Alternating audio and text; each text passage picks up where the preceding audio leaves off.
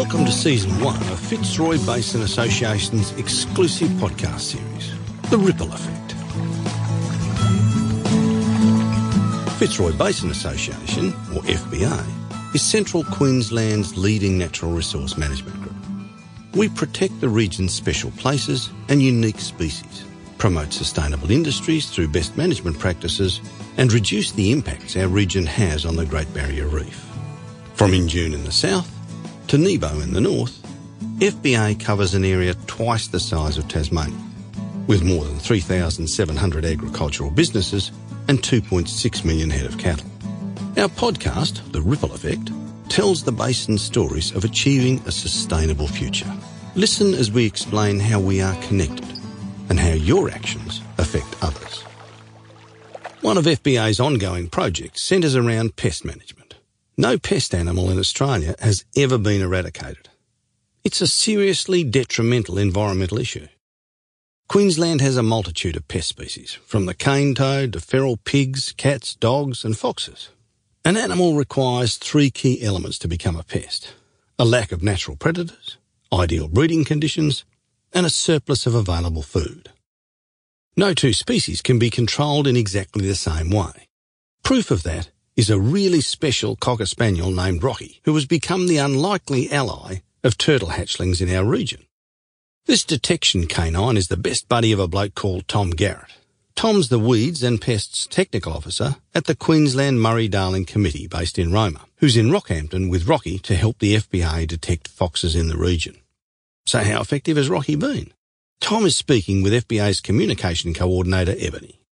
All indications so far, this is his fourth year of detection work on foxes on the east coast here, and we've worked so far from Yeppoon, now all the way down to the Gold Coast, Stradbroke Island, both North and South Stradbroke. We've worked for 3 years with National Parks and Wildlife and Burnett Mary Regional Group on a Nest to Ocean project that they've worked together on around the Monrepo and Bundaberg area. And I believe for 3 years now, the predation by foxes on turtle hatchlings and nests on Monrepo Beach is zero. The first time in 50 years that they've had a turtle season with no predation from foxes. And that's, I think, generally considered because of the work the dogs have done with the detecting of the dens and the natal dens, and then following up with fumigation and trapping afterwards. So, obviously, Rocky is a huge resource. What kind of investment does it take to train a dog like that? Rocky is a product of training by Steve Austin, a gentleman who's a dog trainer down in New South Wales, and he is most noted in Australia for his work with the detection dogs that they used on Macquarie Island to make it rabbit and rat-free. Steve trains the dogs. He selects them for their ability to have a good nose, obviously, and he basically chooses, for this type of work, gun dogs. So anyone that knows what a gun dog is, it's a Group 3 dog, and they're a soft-mouthed dog, generally pointers and retrievers. So Rocky's an English Springer Spaniel, and Steve tells us that that particular line, the one that Rocky comes from, has been bred for about 300 years now, specifically because of the good work they do in the field as a retriever and a scent dog.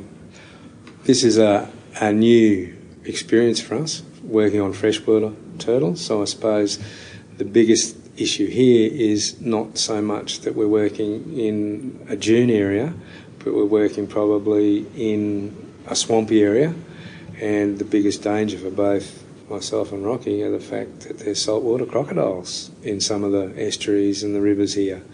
So I'm hoping that we don't come across any of those. I think it's also because you've had a fairly good start, like most of the East Coast, to the summer growing period.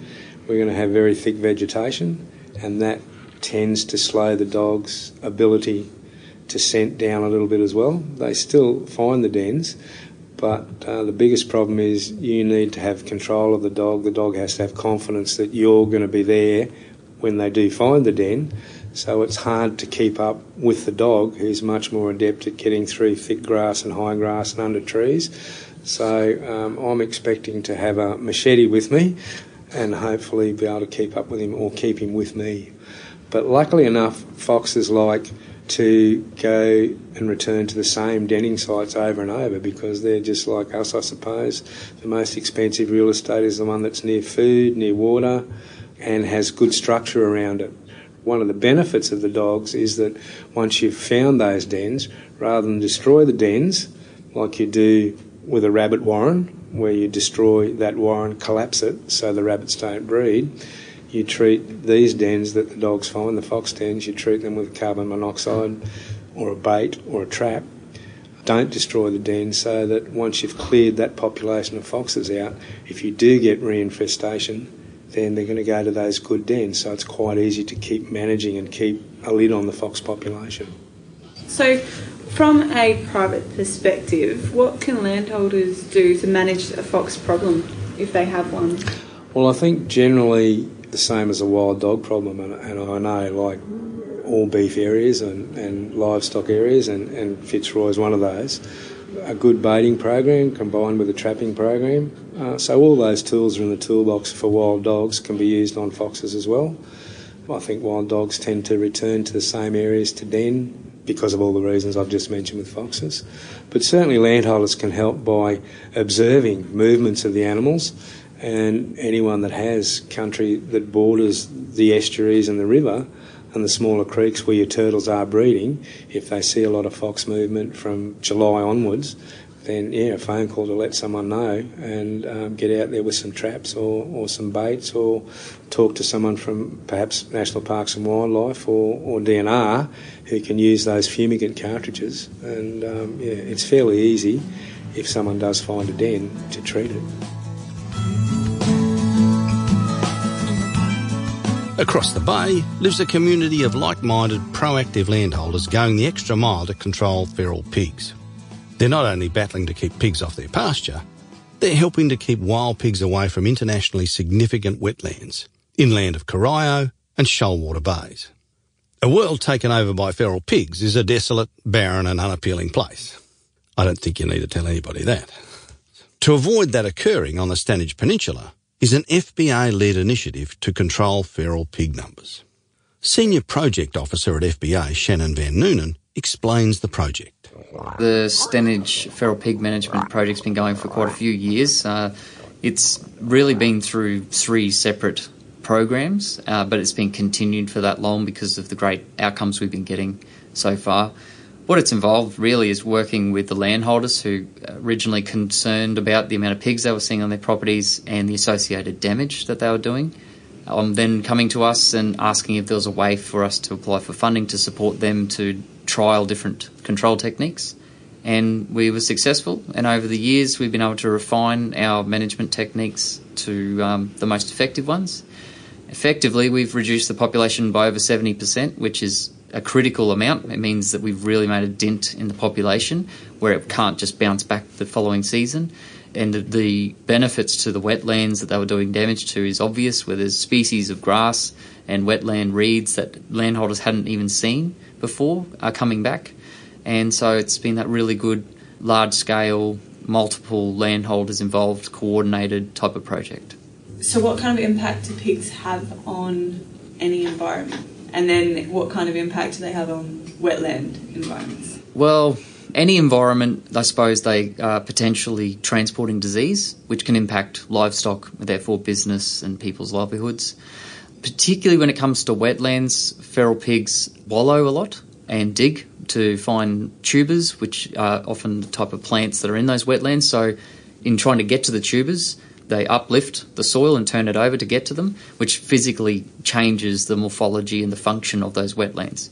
So they're no longer representative of what should be there, and therefore all the animals and organisms that rely on those wetlands are also now displaced or in distress. And one of those, in fact, is the critically endangered Capricorn yellow chat. It's a type of small bird that relies on healthy marine plain wetlands, which these feral pigs have been doing a lot of damage to. So can you illustrate for me where Stanage Bay is geographically? Yeah, so Stanage Bay, the Torilla Plain wetland system is on the way towards Stanage Bay, the town, and it's 120 kilometres north-northwest of Rockhampton, and it's an enormous wetland complex. So there's different types of wetlands, but they share a common geographical area. They are listed under the Directory of Important Wetlands Australia, means that they are recognised as an internationally significant wetland, but there's also within the broad area, Torilla wetlands have been identified as a nationally significant wetland. So yeah, they are really important wetlands to look after. How would you describe these landholders and what they're doing? It's been really good to see a community feel to a project with multiple landholders. They obviously care very much about the area that they manage directly, but they have shared the costs involved in this control effort as a community and benefited from it as well. So there's a couple of drivers within the group that are really active, involved in different committees, environmental advisory committees, as well as giving feedback to local councils and updating them on this project, which shows that they have a sense of pride about it as well, and they should. And then there are those who are a bit more passive, which the drivers talk to and coordinate when the heli shoot's going to happen. But nevertheless, they're still involved and they're still putting their money towards it and making sure that their cattle aren't going to be in an area that's going to be heavily affected by our control efforts. So they're all individuals, but they do come together, and that's why we've had such a great outcome in this project. What can landholders do if they have a wild pig problem? Well, that's a big question because it depends, is the first response. It depends on where you are. So if you live near a town, you are unlikely to be able to use baits. But if you're away from urban areas and you have a large property, you have multiple options to use, which could be baiting, which could be trapping, which could be shooting from either the land or heli shooting. There's devices that are specifically designed for feral pigs, such as hog hoppers, and even baits that are specifically designed for feral pigs too. So really it's a case of, depending on where you are, I always recommend people talk to their local councils because they'll have pest officers who can provide a great insight and experience into this type of work. I would add though, what this project's shown FBA is that when you get a group of landholders together is where you get some really big outcomes. It's because we've been able to take a holistic approach to the Torilla wetland system, it's been the difference to showing the landholders also have seen that there's just nowhere near the numbers coming in onto the plain and the repopulation rate just isn't really there. So as long as they maintain that, they're going to continue to see that benefit. So yeah, big lesson for FBA is where you get a group of landholders coordinating efforts together, that's when you get the best outcomes. And if you're lucky enough to avoid feral pigs and feral foxes in your day-to-day life, chances are, if you live in Queensland, you've had to deal with a cane toad or two, or three, or four. The presence of cane toads is fairly offensive, but as environmental scientist and frog specialist Beth Lee Bell explains, it's what they're keeping away that's the real problem. Cane toads are actually toxic at all stages of their life cycle, and they also eat a lot more than the average native frog, so they do have a fairly big impact. From what I've noticed and from the research that I've read. One thing they do is reduce habitat and food options for native frogs, especially if those frogs are trying to live from the same water body, and they can significantly affect the growth and development of those frog tadpoles because they're actually eating a lot more than them. They also kill many reptiles and birds and fish when they attempt to eat them. And some of the more famous species that have been really threatened to extinction are the quolls and some of the frog-eating snakes, lizards, goannas, and to some extent freshwater crocodiles. Also, another impact that I learnt about fairly recently that would be happening in central Queensland is on grazing properties.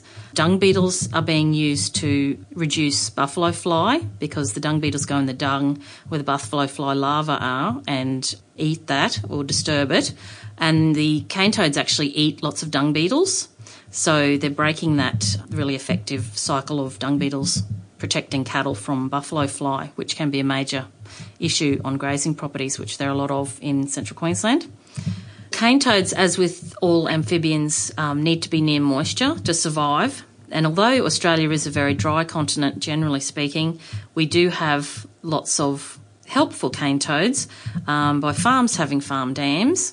We've got creeks and other large water bodies, and the toads are really clever and they choose those more permanent water bodies to live in and around. So, yeah, that's one reason that they're really taking over Australia. And they breed in these more permanent water bodies in great numbers during the summer season, up to 35,000 eggs at a time, which is compared to a normal frog. They're usually only, 100 to several hundred at most. Wow. So that's a great difference. If there were no controls of toads, they could make life very unpleasant. I've actually heard of old-timers say there used to be a lot more toads around, but I think over the years man has reduced their number, and also the bigger, the stronger and the better swimmers have been colonising new parts of Australia. So a couple of things that have helped keep the numbers in check are that there are now some native Australian animals that can successfully eat toads. So we've got keelback snakes, and I've seen lots of dams with lots of keelback snakes around them. So they eat the tadpoles, and they can also eat adult toads up to a certain size without any harm to them. Lots of birds can flip over toads and eat their stomach, and apparently water rats can also chew their legs off. So without all those controls and without humans doing anything, toads would just be all over your back lawn, under all the street lights. They would just be everywhere like they were previously. I do notice if you keep going back to an area that the numbers do go down, and also the size of the toads reduces. Okay. And I've had other people tell me similar things. And you talk to old-timers around CQ about toads and they say, oh, yeah, they used to be the size of a dinner plate. Well, I've never seen one that size. So, yeah, they're definitely getting smaller and fewer. And if you keep going back to a place and removing the eggs, the tadpoles and the adults, it can make a huge difference to frogs. Frogs will come back and recolonise the site. To the people, the general public who hate toads, don't want to go near them, what would you say to them to kind of get them involved with like a cane toad challenge night? They don't have to touch one. If they want to come along, they can just be the person that's holding the bucket or the bag or the torch. They don't actually have to touch them. That's understandable. I mean, they are poisonous and they're pretty warty and some may say ugly. It's not something you really want to touch, but a lot of people don't even like touching frogs, so I can understand that. But, yeah, there are certainly ways you can be involved without physically touching them. The other things you can do are protecting frog habitats on your place, in your backyard. Even if you don't have a pond, just have somewhere nice and moist, some mulch and messy grass and a few sticks and logs for frogs to hide in.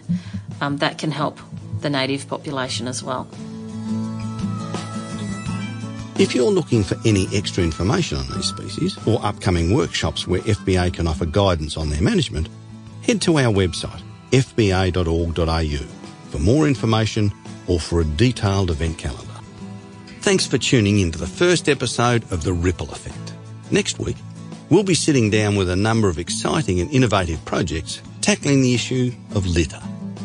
FBA, making change happen.